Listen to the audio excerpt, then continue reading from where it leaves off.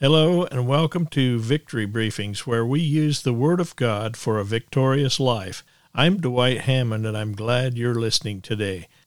Be blessed by the Holy Spirit as He gives you new revelation knowledge through this Victory Briefing.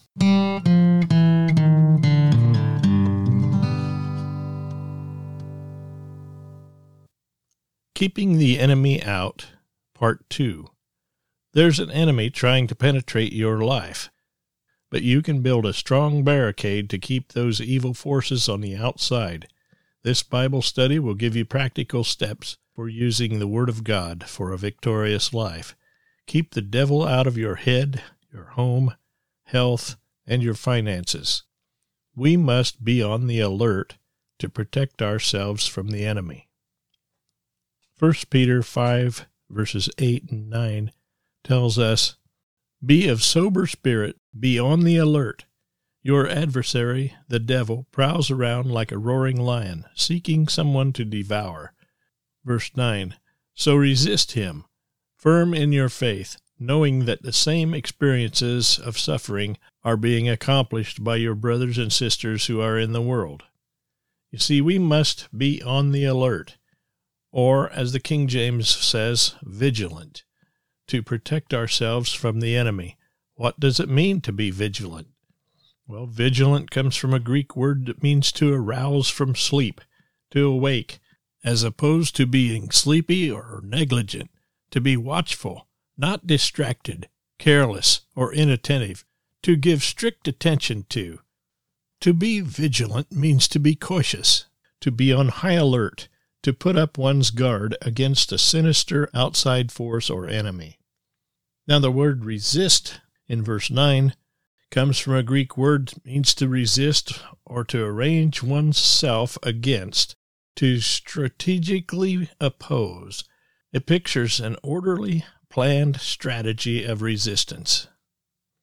The Bible alerts us that there is a sinister force out there, and God's Word commands us, in fact. It is our responsibility to construct a wall of defense that will keep that force from touching our lives.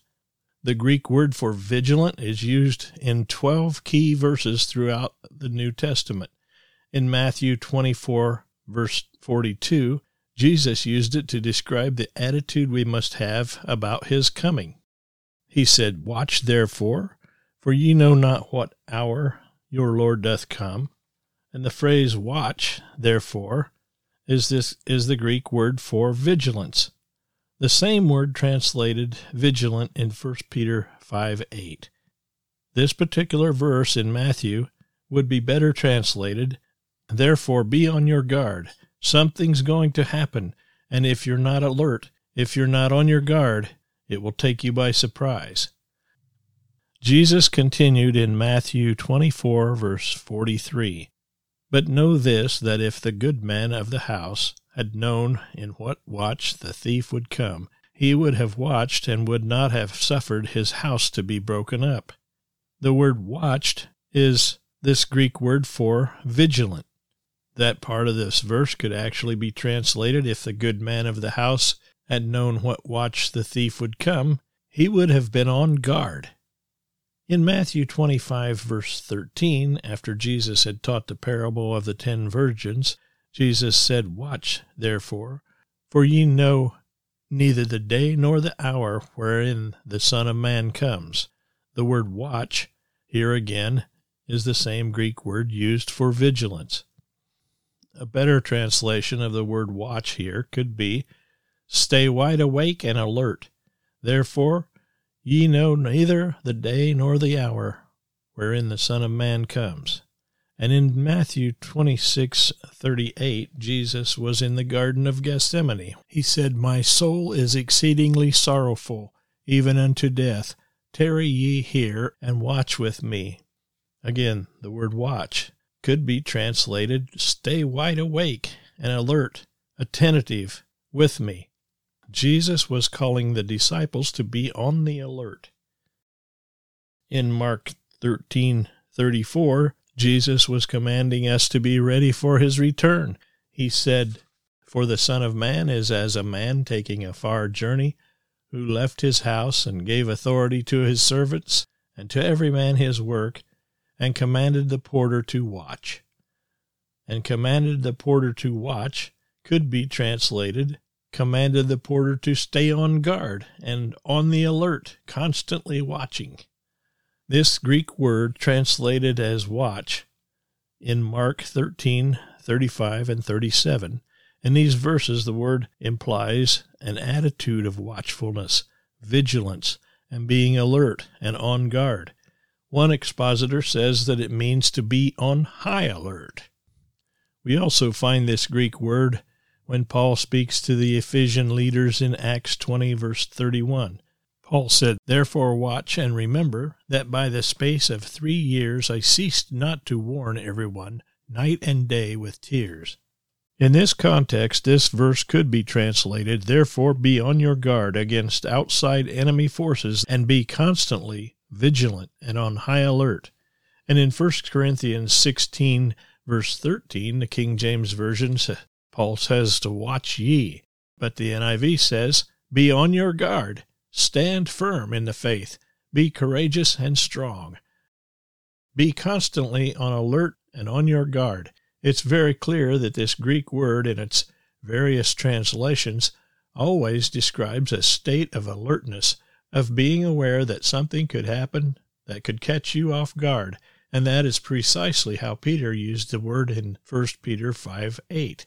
Be sober, be vigilant, is a command for us to take responsibility to ensure the enemy never finds a way into our personal affairs, because he is seeking whom he may devour. A planned strategy of resistance. 1 Peter 5:9 continues, "Whom resist steadfast in the faith, knowing that the same afflictions are accomplished in your brethren that are in the world." That word resist is so important. It is from a Greek word that describes a planned strategy of resistance. This is not describing a slipshod response to something that has happened to you. Rather, it describes strategically building a wall of defense in advance that is so strong, so secure, so thick that if the devil tries to attack, his attack will fail. By building a planned strategy of resistance, you do something on your part that stops him from finding entrance. Then it doesn't matter how hard the devil tries to attack. He will not get inside. A planned strategy of resistance reminds me of the words of Jesus in John 14, verse 30, where he said to his disciples, "Hereafter I will not talk much with you, for the prince of this world comes, and hath nothing in me." It's very interesting, those words. First, when Jesus described the devil, he called him a prince. Jesus knew that the devil had genuine authority in this worldly realm. Through deception, he took from Adam and Eve the authority that God had entrusted to them. However, despite that fact, he had no place in Jesus. Jesus was saying, in effect, he can come as often as he wants, he can circle me, he can look for a way to get in, but it will have no effect because he has no entry point in me. Why? Because Jesus lived such a consecrated life that every door and window was closed and every crack was sealed up. I believe in spiritual warfare, and we need weapons to deal with the devil. But the very highest level of spiritual warfare is in living a consecrated and sanctified life, a life that is lived so right and is constructed so well that there are no open places through which the devil can find entrance.